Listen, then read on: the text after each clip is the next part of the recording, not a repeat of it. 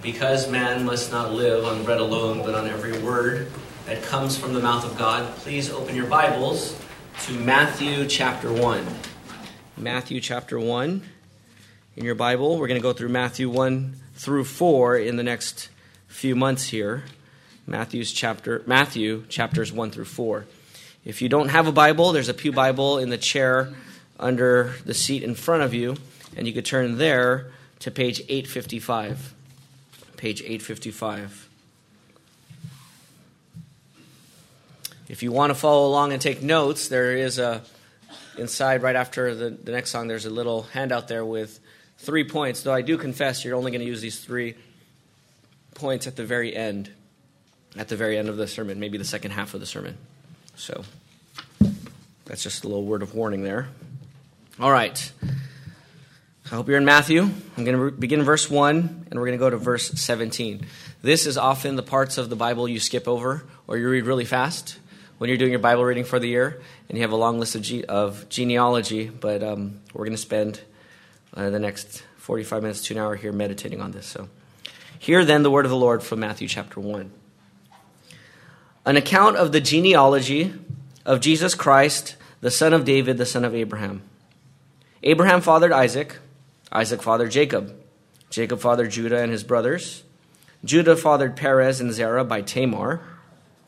Perez fathered Hezron. Hezron fathered Aram. Aram fathered Amminadab. Amminadab fathered Nahshon. Nahshon fathered Salmon. Salmon fathered Boaz by Rahab. Boaz fathered Obed by Ruth. Obed fathered Jesse. And Jesse fathered King David. David fathered Solomon by Uriah's wife. Solomon fathered Rehoboam. Rehoboam fathered Abijah. Abijah fathered Asa. Asa fathered Jehoshaphat. Jehoshaphat fathered Joram. Joram fathered Uzziah. Uzziah fathered Jotham. Jotham fathered Ahaz. Ahaz fathered Hezekiah. Hezekiah fathered Manasseh. Manasseh fathered Ammon. Ammon fathered Josiah. Josiah fathered Jeconiah and his brothers at the time of the exile to Babylon. After the exile to Babylon, Jeconiah fathered Shealtiel. Shealtiel fathered Zerubbabel. Zerubbabel fathered Abiud. Abiud fathered Eliakim. Eliakim fathered Atzor. Atzor fathered Zadok.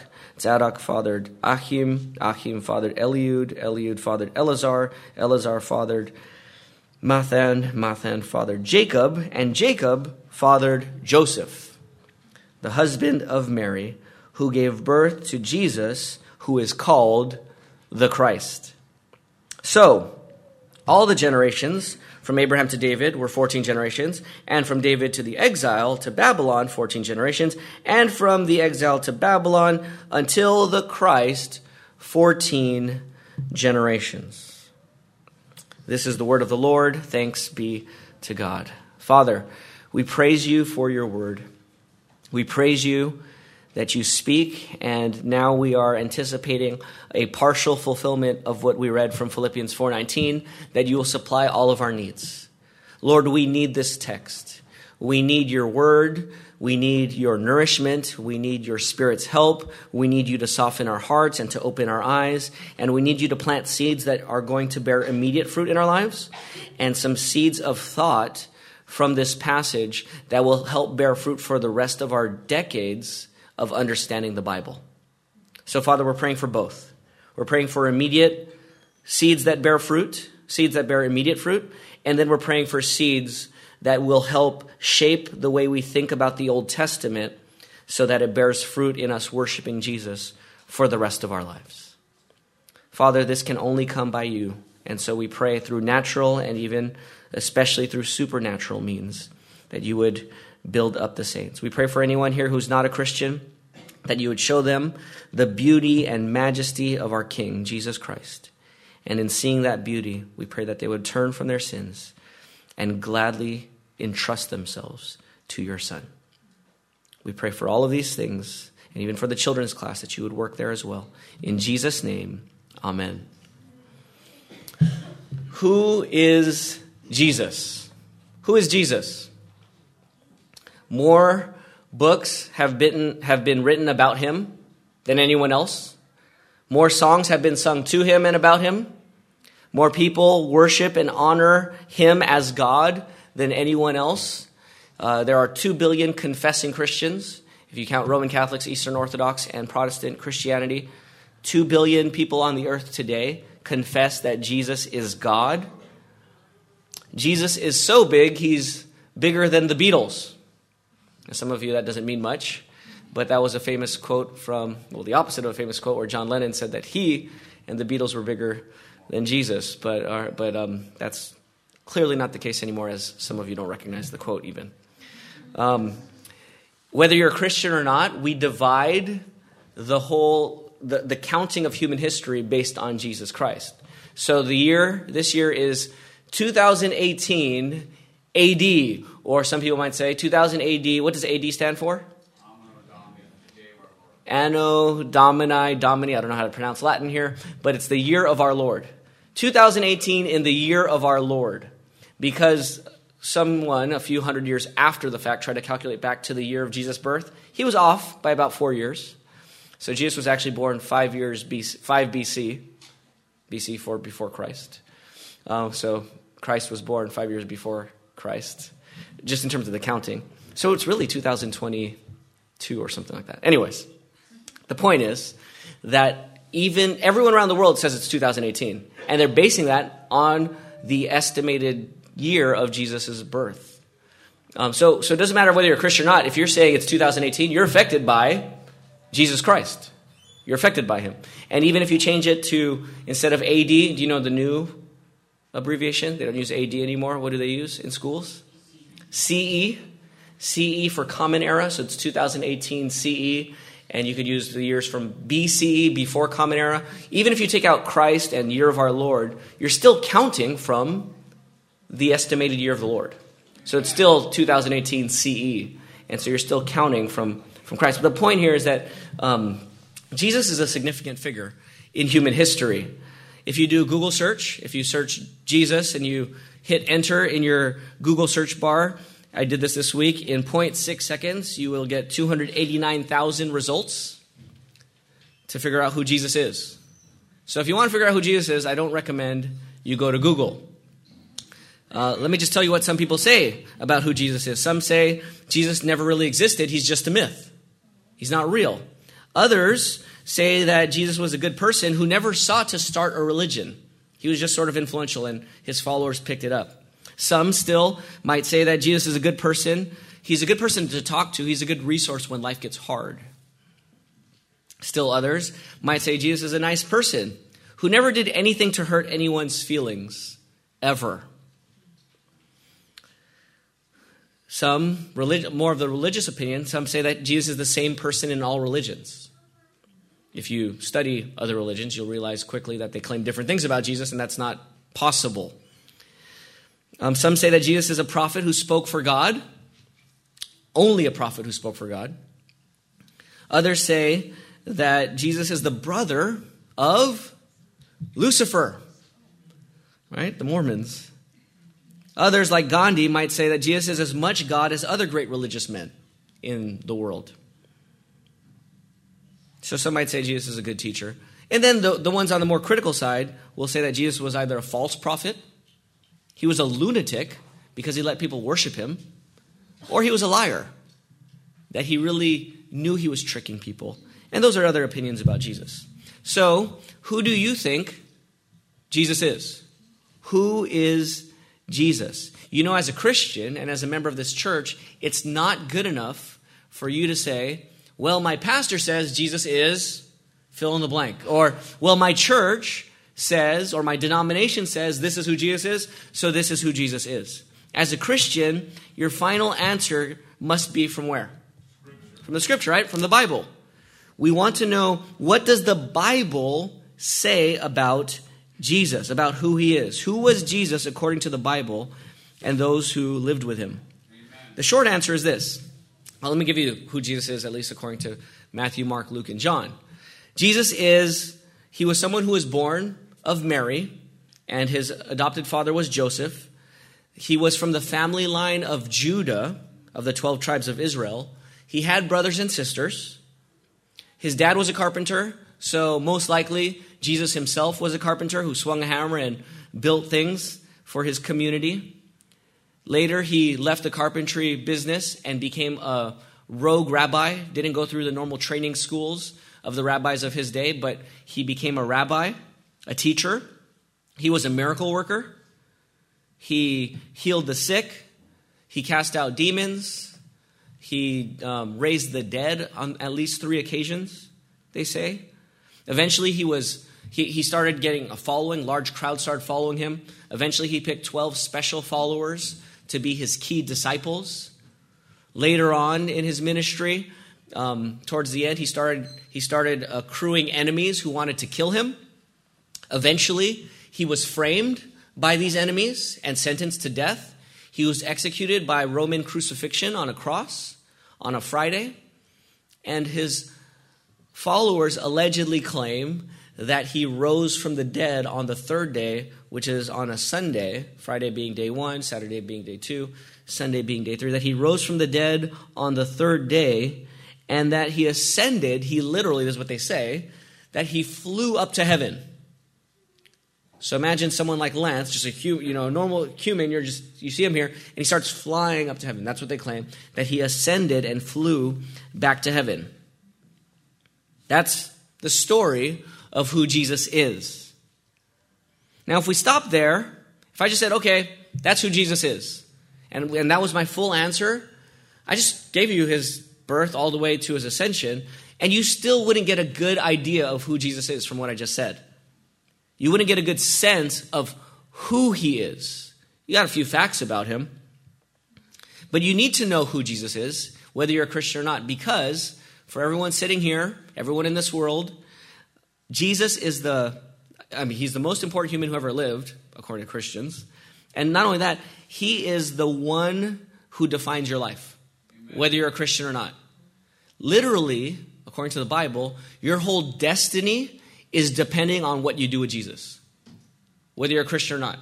So even if you're like, well, I don't believe in Jesus, PJ, this is not for me. Even if you think this is not for you, who Jesus is to you is the most important thing about you. So it's not just for Christians to figure out who Jesus is. It's important even for non-Christians to figure out who Jesus is, because your life, indeed your eternal destiny, your everyday decisions, literally are dictated by who you think and who you believe Jesus is. Amen. So, who is Jesus? Well, we're in the book of Matthew, and we'll be in this book for the next several weeks. And at least according to Matthew chapter 1, looking at your Bible, look at verse 1. It says, an account of the genealogy of Jesus Christ, the son of David, the son of Abraham. Now, Abraham is talked about where in the Bible? The New Testament or the Old Testament, primarily? Old Testament. David, is he primarily in the Old Testament or the New Testament? Old Testament. So what is Matthew telling us right from the beginning of his book? He is telling us, if you're going to understand who Jesus is, you need to understand the Old Testament. Amen. You need to know the story before you even get to Jesus. It's like, to not know the Old Testament is like you waking up today and forgetting your history completely. Amen. What if you forgot where you were born, who your parents were, where you were, what year it was? You woke up like that and you forgot all of your history. You could say, well, it doesn't matter as long as I live today. And from this point on, all that matters is today going forward. Well, if you don't have a sense of your personal history, you don't have a sense of who you are, right? It's bound up. At least your self-understanding is bound up with who you understand yourself to be. And if you lose that, you lose a large sense of who you are. And so if you're going to understand who Jesus is, and you're like, well, the Old Testament doesn't matter. I just want to read the New Testament and just get the story of Jesus. You're literally gutting the history and a full-orbed understanding of who Jesus is. Amen. History shapes you whether you know it or not, so you might as well learn it. And the same thing for Jesus. History shapes who you understand Jesus to be, who Jesus is, whether you know it or not, so you might as well understand it. Okay, so with that, verse 17 is going to give us, so I'm going to do 2 things here for the rest of the sermon. I'm going to give you a summary of the Old Testament, because I think that's what Matthew does here. He literally, from verses 2 through 16, so it is in 15 verses, Matthew summarizes the Old Testament. Wow, that's pretty good. He summarized the Old Testament in 15 verses. Matthew does it here. And so I want to give a summary of the Old Testament We'll do that for the next 20 minutes or so, or less. And then after that, we'll get to your notes with 3 applications, okay? 3 applications of this passage and understanding what it means for us today. All right, so our structure for this Old Testament story is given to us in verse 17. Matthew summarizes, this is not the only way to summarize the Old Testament, but it's a biblical and an effective way of summarizing the Old Testament. So look at verse 17. Verse 17 says, "So all the generations from Abraham to David were 14 generations, and from David to the exile to Babylon 14 generations, and from the exile to Babylon until the Christ 14 generations." So we have how many episodes here? How many sets of 14 generations? 3, right? From Abraham to David, from David to the exile, from the exile until the Christ. So you have 3 episodes. So I'm going to summarize the story of the Old Testament. Matthew is summarizing it in 3 episodes. You know, you should know the story of the Bible and the Old Testament better than you know the story of Star Wars. There's a challenge for some of you. Or Lord of the Rings. Or pick your favorite movie. Doesn't have to be one of those 2 movies. Think of those big epic stories that are multiple movies long. You know, and just ask yourself, do I know the story of the Bible and the nuances of the story of the Bible better than I know the story of these comic books? Or these other stories of my favorite stories of literature. Nothing against stories from literature and from the movies. But it's a shame that Christians don't know the story of the Bible better than the 3 episodes of Star Wars. The first 3, that is. And so we need to know our Bibles better. And so I'm thinking, okay, as a pastor, how can I get my members of my church to know the story of the Bible as well as they know their favorite stories? I don't know if I'm going to succeed, but I'm going to try today to give you a summary of it, and hopefully you can get it. So there's 3 episodes here. And so Abraham to David, David to the exile, exile to Christ, okay? In this story, let me name the 3 episodes for you. Episode 1, which is from Abraham and David, is kingdom established. A new kingdom. Episode 2, the enemy strikes back. Or the kingdom commissioned and declining. Okay? So the kingdom established, the kingdom declining, commissioned and declining. Or you could say the kingdom failing. So the kingdom established, the kingdom failing, and then lastly, the kingdom comes, or the kingdom coming. And that's the return of the king, or the coming of the king, namely Jesus, okay? So there's the 3 episodes: the kingdom established, the kingdom declining and failing, and then the kingdom coming. 3 episodes of the Old Testament. So let me tell you the first, episode 1, the kingdom established, from Abraham to David. Here's the big question. Well, it's set up with a promise. So you have the whole Tower of Babel where God separates the people of humanity into different ethnic people groups. And then from there, he calls Abraham and he says in Genesis 12, Abraham, go from the land of your fathers to the land I'm going to show you. I'm going to give you 3 things: a land, offspring, or a great nation, and a universal blessing. Okay? The whole world is cursed because of sin, and I'm going to give you 3 things, Abraham. I'm going to give you a land. Okay, Adam and Eve were in the Garden of Eden. I'm going to give you a land, just like they had a land, where I'm going to live there with you. I'm going to give you a land. I'm going to make you a great nation, an offspring. I'm going to give you offspring. And then I'm going to make, through you, a universal blessing to the universal cursed world. The whole world is cursed because of sin, and through you, all the families of the earth will have blessing. It'll be universal blessing. Okay? So to me, when I say the kingdom establishes episode 1, that's the kingdom promised. Okay, so what does the kingdom look like? It looks like a people, a great nation, in a great place where God lives with them. And this nation becomes a means through which there's universal blessing to the whole world, so that the whole earth is covered with the glory of God. That's the kingdom. And so, here's the big question. Would the kingdom be established? So that's a big promise that God made to one man and his wife who have no kids. That's a big promise. Would it actually happen, yes or no? Well, so Abraham is called out. He's promised a land, a people, and a universal blessing. And in that universal blessing, you have a kingship. So the kingdom is God's people. the nation, in God's place, under God's rule and blessing. That's how Graham Goldsworthy would summarize it. God's people in God's place, under God's rule and blessing. So, would they do it? Would this kingdom be established? Well, Abraham has a son named Isaac. Isaac has a son named Jacob, and Jacob has 12 sons who become the 12 tribes of Israel. That's right. And so Jacob has 12 sons, and these 12 tribes are going to become the great nation. Okay? So Jacob has 12 sons. Jacob is renamed Israel, and so his sons become the 12 tribes of Israel. They go down to Egypt because of a famine, and they stay in Egypt for 400 years. In those 400 years, eventually they become slaves in the land of Egypt. They become slaves in the land of Egypt, and so now God has to redeem them. So here's the problem. How can you have a kingdom established with a land, a people, and a blessing when your people are slaves in a foreign land under a hostile king? That hardly sounds like a kingdom being established, right? That's the opposite of a kingdom being established. And so here's the pattern of redemption. How are they going to get out of here? If they're in slavery, how is God going to get them out? If there's Canaanites in the land, how are they going to get there to their land? And how are they going to have order in their kingdom? Well, there's 4 steps to God getting them, or 4 steps to God establishing the kingdom.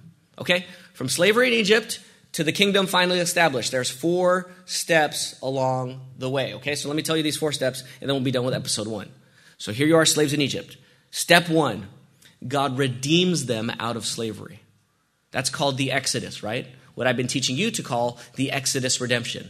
How does God do it? He sends 10 plagues. On that final 10th plague, there's a Passover lamb that is slaughtered. Blood is put over the door. God kills all the firstborn of Egypt, and he busts them out of slavery. Redemption, step 1. Redeem them out of the land of Egypt through the Red Sea. And then they get to this mountain called Mount Sinai. Here's step 2. What does he do at Mount Sinai? He cuts a covenant. That's the way the Bible talks about it. But he makes a covenant relationship with them now as a nation. Now they become a nation. He says, I've redeemed you out of Egypt. He gives them how many commandments? The famous 10 commandments, right? I redeemed you out of Egypt. If you keep my covenant, you will be my treasured possession, my kingdom of priests, and my holy nation. So now you're my people. Keep the covenant. Keep the 10 commandments. Because I already redeemed you. So keep the 10 commandments, set up the priesthood, set up the tabernacle, do the sacrifices, and be my holy people. Eat only what I tell you to eat. Don't eat what I tell you not to eat. And in that, be the holy people that I want you to be. So there's a covenant relationship. That's step 2. Okay? That's at Mount Sinai.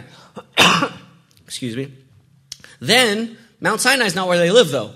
What do they need? Where do they need to live? In the land. So they get to the land. Excuse me, I got asthma. They get to the land, and in the land, who leads them into the land? Moses dies right before that.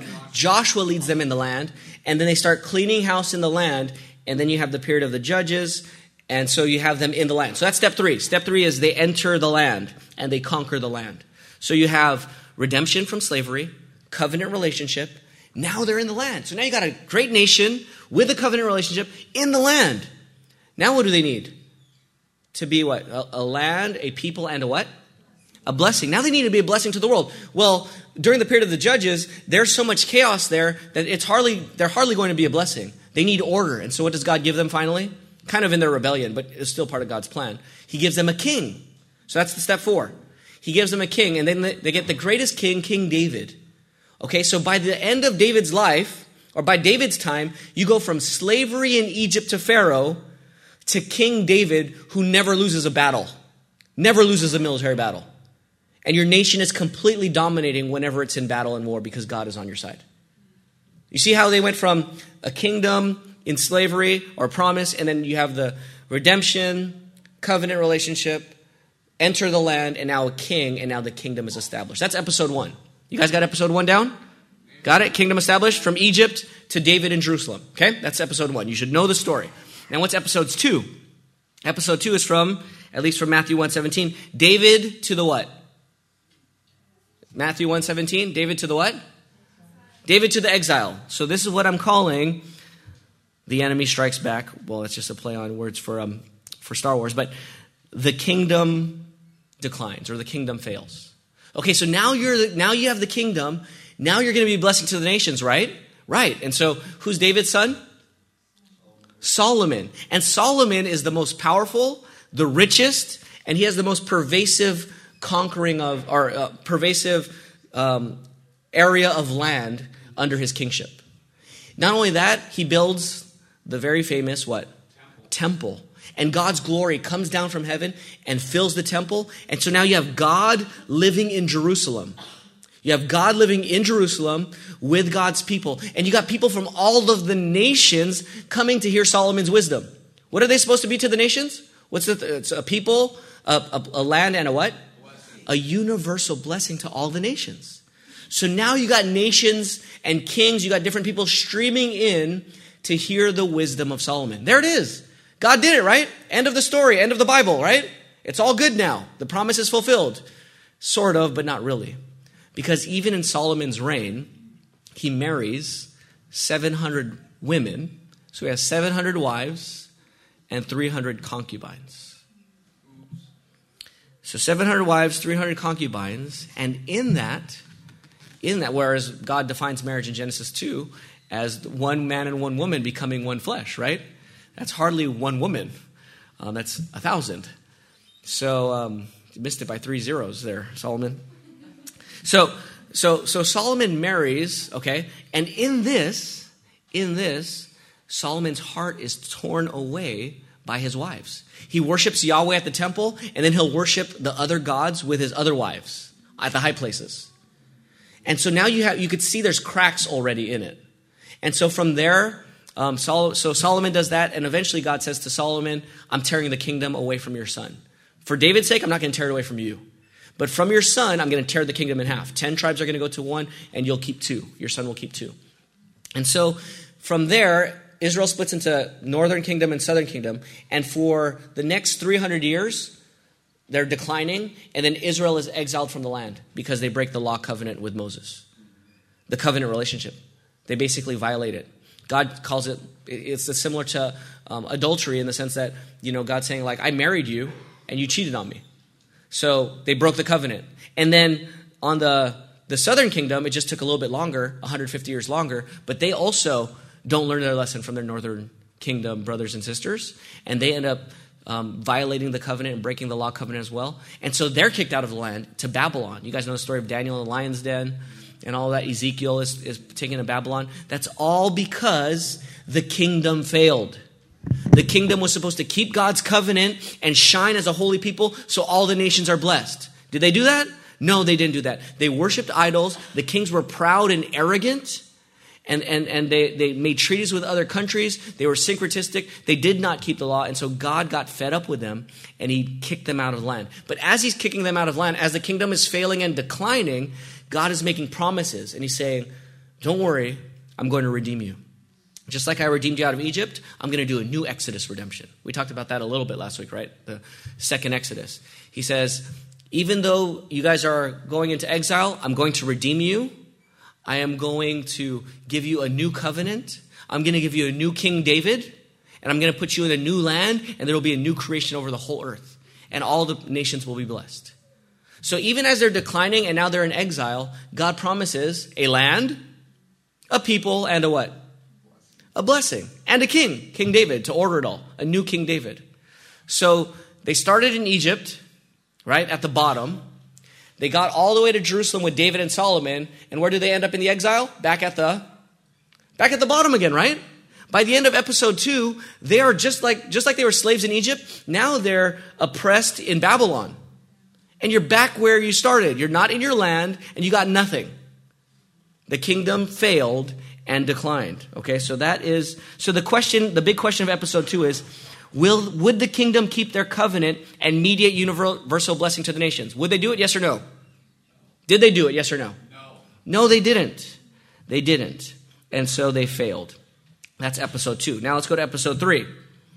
Okay, so the kingdom is established. The kingdom fails. Episode 3 is from the exile to who? To Jesus.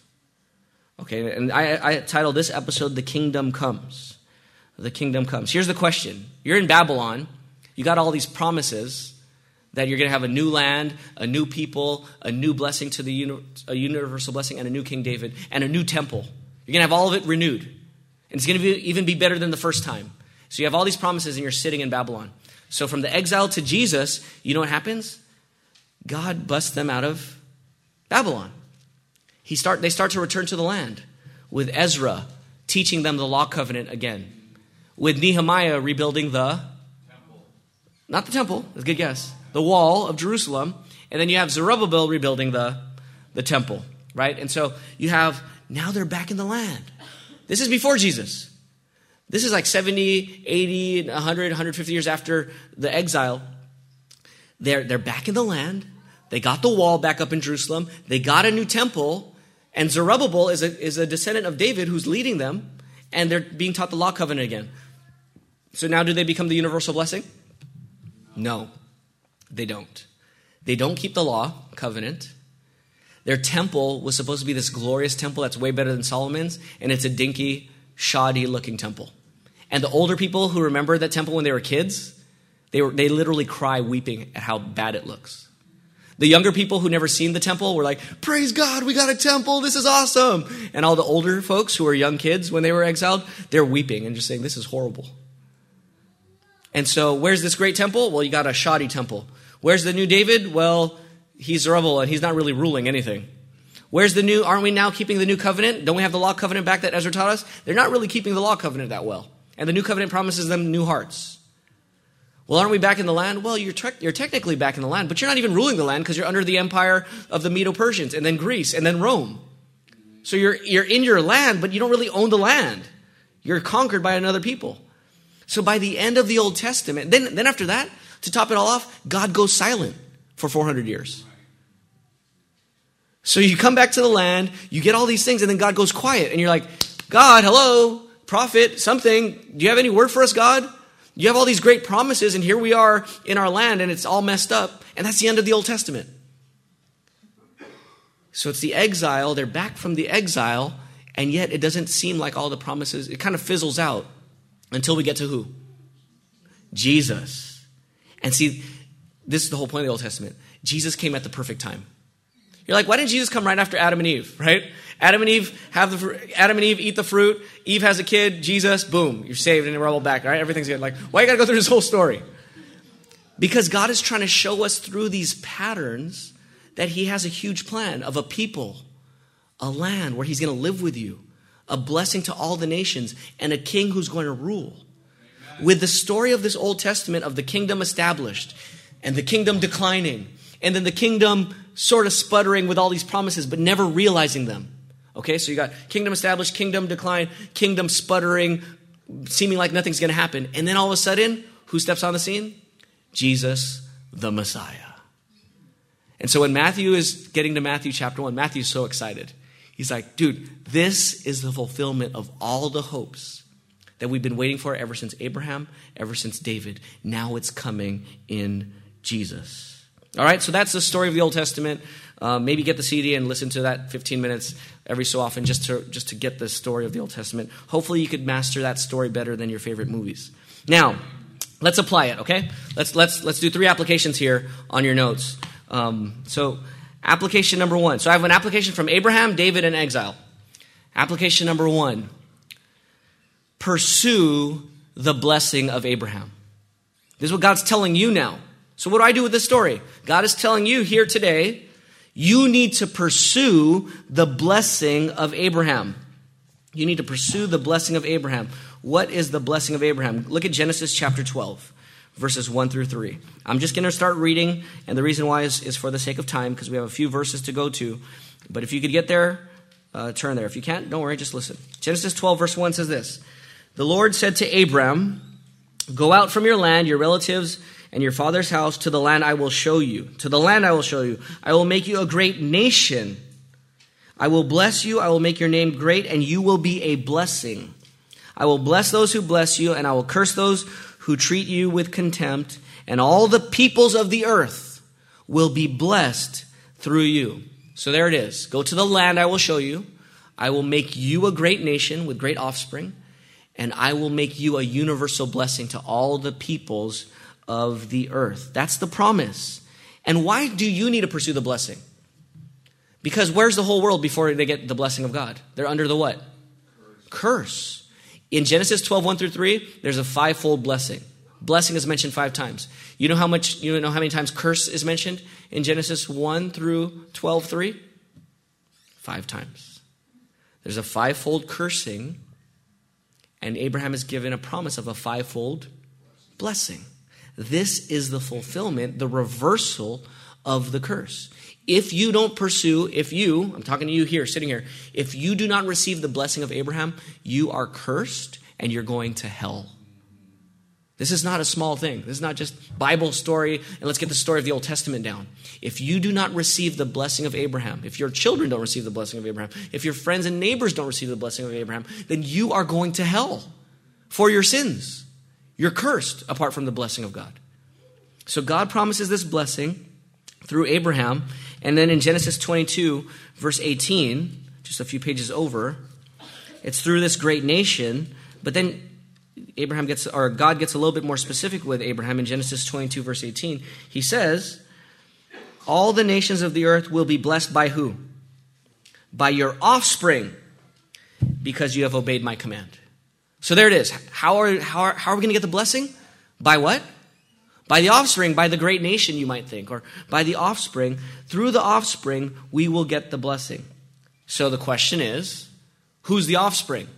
Well, what does Matthew say? Jesus Christ, the son of David, the son of Abraham. If he's the son of Abraham, he is the offspring of Abraham. Jesus is the offspring of Abraham. And that's what Galatians 3:16 says. Galatians 3:16 says this. Now the promises were spoken to Abraham and to his offspring, or to his seed. He does not say to his seeds or to his offsprings, as referring to many, but referring to one, and to your offspring, who is Messiah, is what Paul says in Galatians 3:16. So who's the offspring of Abraham? Through whom we get the blessing? Through who? Jesus, the son of Abraham. So go back to Matthew chapter 1. I want you to see here that sinners who are cursed get the blessing of Abraham. Matthew chapter 1. Let's do a little bit of work here in the genealogy. In the genealogy, in verse 3, 4, 5, and 6, you have a few women named. You guys see the 4 women named in verses 3, 4, 5, and 6? Shout out the names of the women. Tamar. What else? Rahab. Ruth, and the other one's not named, but referred to as in verse 6. Who's that? Bathsheba. But there she's called Uriah's wife, right? Okay, so what do we learn about these 4 women? We learn a few things from these 4 women. First of all, we learn that these 4 women are considered non-Israelites, ethnically, right? Tamar is a Canaanite. Rahab is from Jericho, so she's a Canaanite. Ruth is a Moabite, and they were cursed to the 10th generation. And Uriah's wife, Bathsheba, she might have been an Israelite, but she was married to Uriah, who was a Hittite. And that becomes the emphasis identifying her ethnic people group, in a sense, or part of her ethnicity, is that she's associated with the Hittites. So you have 4 women through whom the blessing of God comes to the world, even though they're not part of ethnic Israel. So what does that tell us? That even if you're not part of ethnic Israel, even if your ancestry doesn't go to the Israelites, you can still be part of the blessing. Amen. You can still have the blessing. The blessing is not just for one nation, but through the one offspring to the many nations. So we can praise God for that. Not only that, what else do we know about these 4 women? They're all associated with sexual impropriety, right? Tamar was neglected and actually shafted by her father-in-law when her husband died. He's supposed to provide another of his sons to provide one offspring for her to carry on the line. He doesn't do it, so she tricks him into, she dresses up like a prostitute and tricks him into an incestuous relationship. Father-in-law with daughter-in-law. And then through that, she gets pregnant with, here it is in verse 3, Perez and Zerah. So God uses that incestuous relationship to continue the seed line to the Messiah. Then not only that, you have Rahab, and Rahab is a what? Prostitute. Okay, sexual immorality. Then you have Ruth. Now Ruth, praise God, Ruth was not, she did not do anything inappropriate. But she was easily associated with impropriety because when she went to Boaz's, you could read the book of Ruth for the full story, but she went to Boaz's threshing floor in the middle of the night and laid down at his feet. Now nothing went on, but that could be largely seen as improper and immoral.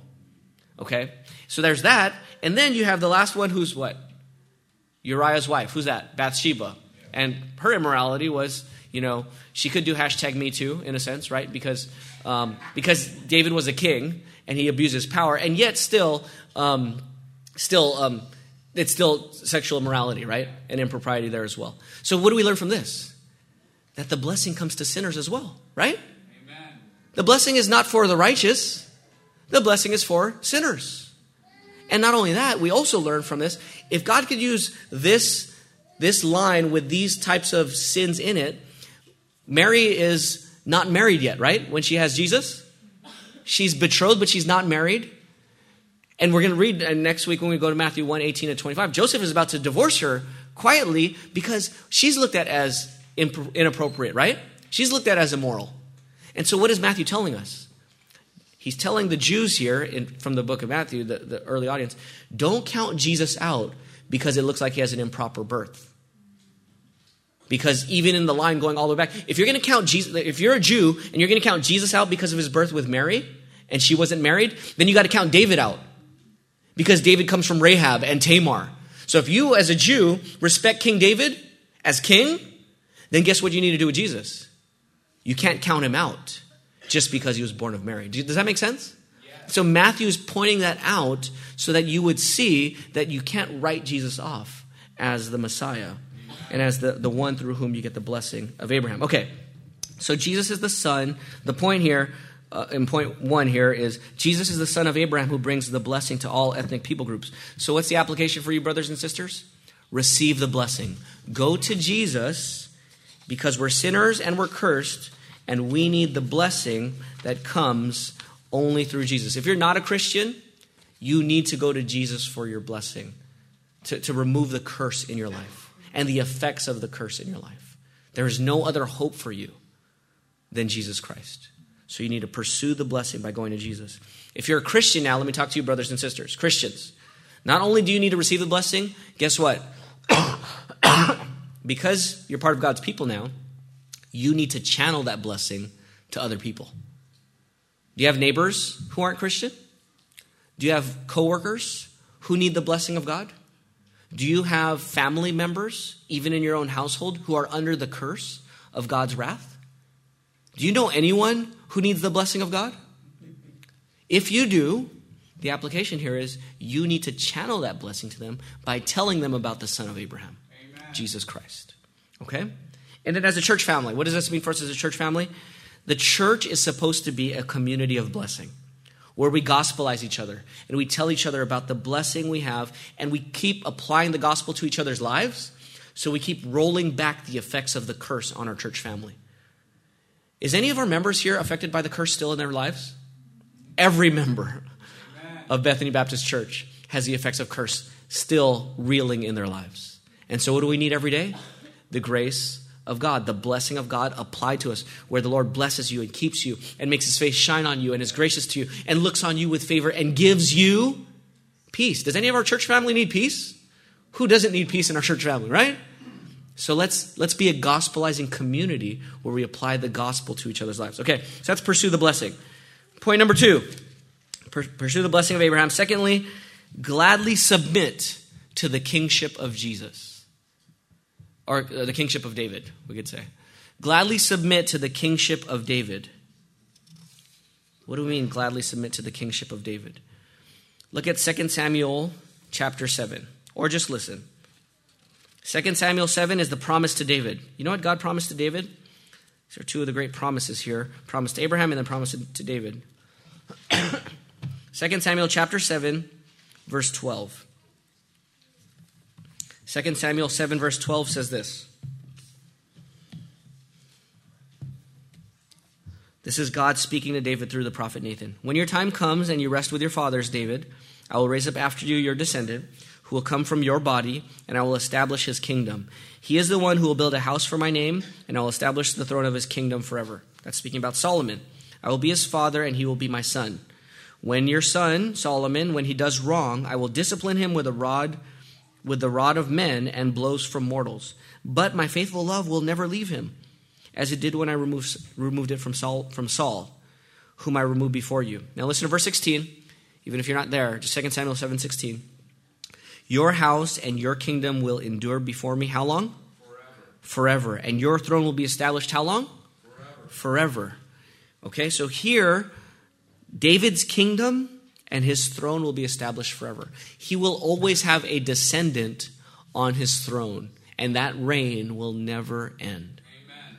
Who is that speaking of? Well, go to Isaiah 9. Isaiah 9. You could read 1 through 7. I'm just going to read 6 and 7. But you need to read it from verse 1 if you want to get a fuller sense of this Old Testament hope. Isaiah 9, 1 through 7. I'm only reading 6 and 7. Okay, listen to this. You're so familiar with this verse. As I start reading it, you almost don't even need to turn there. Isaiah 9, 6 and 7 says this. For unto us a child is born, and unto us, I'm using the King James here. See, that's King James in my blood right there. Unto us a son is given, and I'm going back to CSB here, and the government will be on his shoulders. He will be named Wonderful Counselor, Mighty God, Eternal Father, Prince of Peace. You guys all heard that, right? That's a Christmas verse. But listen to verse 7 now in light of King David and the Old Testament story. The dominion will be vast, and its prosperity will never end. He will reign where? Where will he reign? On the throne of David, and over his kingdom, to establish and sustain it with justice and righteousness from now on and forever.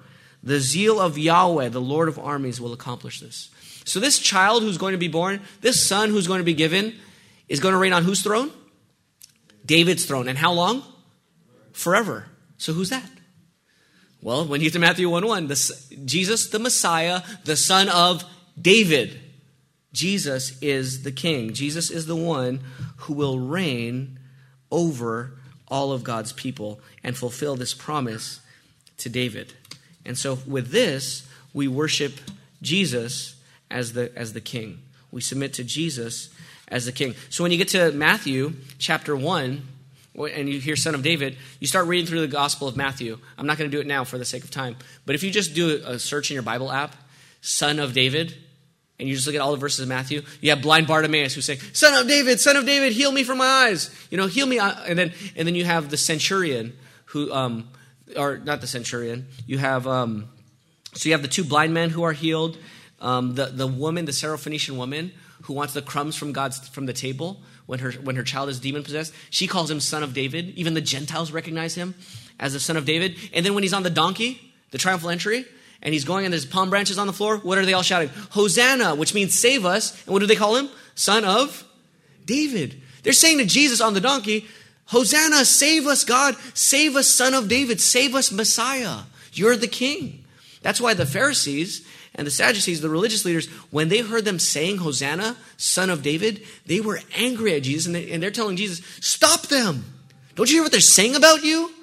And Jesus says, if I stop them, even the stones will cry out. Because I am the son of David. I am the king. I am the son given. I am the child born. I am the one where the government's going to be on my shoulders. I am the one who's going to rule on the throne of David, the king forever. So that even when Jesus is crucified on the cross, it says above him, the King of the Jews. And in Revelation 22, verse 16, Jesus says, at the very end of the Bible, I, Jesus, have sent my angel to attest of these things to you for the churches. I am the root and the offspring of David, the bright morning star. Jesus calls himself the root. He's before David, and he's the offspring. He's after David. He's the root and the offspring of David. So Jesus is the son of David, the king of God's people, and the king of literally the universe. So what should we do? If he's the king, what do people do to kings? We bow down to kings. We pay homage to kings. We pledge ultimate allegiance, not to a nation on earth. We pledge ultimate allegiance to the King of kings and the Lord of lords, the King of heaven. You give your life for your king. And so if you're going to recognize the kingship of Jesus as a descendant of David, as the son of David, then you need to put him above your friends. You need to put Jesus, the king, above your family. You need to put him above your job and your career. You need to put him above your fame, your power, your dreams, and even your own personal health. Amen. Jesus does call some people to risk their personal health in submitting to him, right? You got Christians who die to serve non-Christians, even in sickness, right? They'll go to the hospitals. That's what happened in the early centuries. They're saying, well, these Christians are crazy. The plague is sweeping the land, and the Christians are going into the cities, trying to help these people. And they're dying helping these people. Why? Because they live for the king. And they have the hope of the king. And they submit to their lives to the king. Even their health is not superior to the king. If you put anything above your king, then that thing you put above your king becomes your king. Right? Amen. And so Jesus must be supreme in your life. And so that's why it says in Matthew 28, verse 20, teach the disciples to obey everything I commanded, because I'm the king. Amen. Teach them to obey everything I commanded. So brothers and sisters, let us gladly submit to the king. I mean, isn't he the best king? Who would you rather have rule over your life, if not Jesus? What king is better and more gracious and more life-giving and freeing than Jesus? There is none. Amen. And so let us submit to him, and then let's teach others to obey what he commands with grace and love. Let's teach others. You know what the church is supposed to show the world? That submitting to Jesus' commands is not a burden, but a joy. Because they love him as their king. You're not impressive. We don't impress the world. Not that we're trying to impress them in a sense, but we don't make an impression about the glory of Christ when we obey God with a grudging, complaining heart. Oh, I got to obey this dumb command from the Bible. Or we don't want to say dumb command because that sounds irreverent. But we think that, and we feel it even if we don't say it, right? And so we need to gladly submit. God, thank you for the commands that I don't like, because you're reminding me that you're a better king than me. Amen. And your rule and your wisdom is wiser than mine. So thank you for the commands that I don't like right now. And those change, by the way, when our heart changes in its idolatry. Okay, so the third one is not going to be long at all, but so if we're going to receive the blessing of Abraham, if we're going to submit to the kingship of David, how do we get the blessing, though? How does this king give us the blessing? Okay, so the blessing comes through Jesus. He's the king who rules, but how do we get this? How does the king actually bring the blessing to cursed people? What caused the curse? What causes the curse in our lives? Sin. So how is the king going to bring blessing to sinners? In other words, if he's going to take the curse away from us, if he's going to reverse the curse and give us blessing, he has to deal with our sin. So Matthew 1:21 says, you will name him Jesus because he will save his people from their sins. Well, how does he save his people from sins? So the third point here is return from the exile with Israel, or be redeemed from the exile. How does Jesus redeem us from the exile?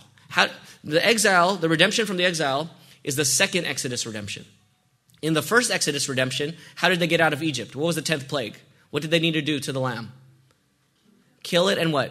Put the blood where? Over the doorpost. The only way you're going to get the first redemption is by a Passover lamb. And so how are we going to be redeemed and get the blessing of God?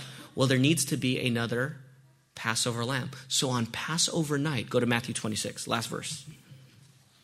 On Passover night, or right around the Passover festival, there's a little bit of debate about which night is which, but Matthew 26, verses 26 to 28. As they were eating the Passover, Jesus took bread, blessed it, and broke it, and gave it to the disciples, and said, take and eat, this is my body. Then he took the cup, and after giving thanks, he gave it to them and said, drink from it, all of you, for this is my blood of the what? Of the covenant. Here, it's New Covenant in Luke, but here, blood of the covenant, but it is the New Covenant. For this is the blood of the covenant, which is poured out for many for the what? Forgiveness of sins. The only way you get the redemption from exile, being estranged from God, kicked out of God's place. The only way you get the redemption from exile, the only way you get your sins taken care of is by a new covenant. Amen. And the new covenant comes in the blood of Jesus. So how do you get redemption at the end of the day? If you're going to get the blessing of Abraham and submit to the kingship of David, how do you get the blessing to actually flow to you in redemption from exile? By trusting in the blood of Jesus. Jesus died for your sins. He took the curse on himself. He bore the wrath of God so that as you trust in his body and blood spilled for you, body broken for you, trust in his death and his resurrection, you have redemption from the exile. So, brothers and sisters, let us worship and trust in Christ who died for our sins and rose from the dead. If you're not a Christian, this is the best news in the world. That all your sins can be forgiven, that God will enter into a covenant relationship with you, that he will redeem you out of your exile from God because of your sin, that he will rule over you with the most gracious ruling, and he will bless you with the blessing of Abraham, even though you're cursed, and he'll make you part of his great nation, his holy nation, his people, the church. He will do all of that for you, even though you deserve hell, because Christ died for you and rose for you. If you will turn from your sins and trust in Jesus. Amen. And so Jesus is telling you this morning where you sit, turn from your sins and trust in me. So brothers and sisters, I close by just reiterating, just to summarize, you need to recognize Jesus as the son of Abraham, the son of David, the Messiah, Redeemer. So you go to him for blessing by gladly submitting to his kingship and by trusting in his redeeming work on the cross. Let's pray. Father, we pray that you would take these words and, like we prayed in the beginning, plant seeds in us that bear immediate fruit of worshiping Jesus, of loving Jesus, of treasuring Jesus, of tasting of his goodness this morning. And then, Father, we pray for long-term seeds to bear fruit, where we keep reading the Old Testament and keep going deeper and deeper in understanding the history of the Bible story so that we appreciate even more who Jesus is. So, Lord, as we do our Bible reading, as we think about this story, help us to master it, and even more importantly, help us to be mastered by the story, that it might change our lives, and through us, you channel the blessing to our neighbors and to the nations. In Jesus' name we pray. Amen.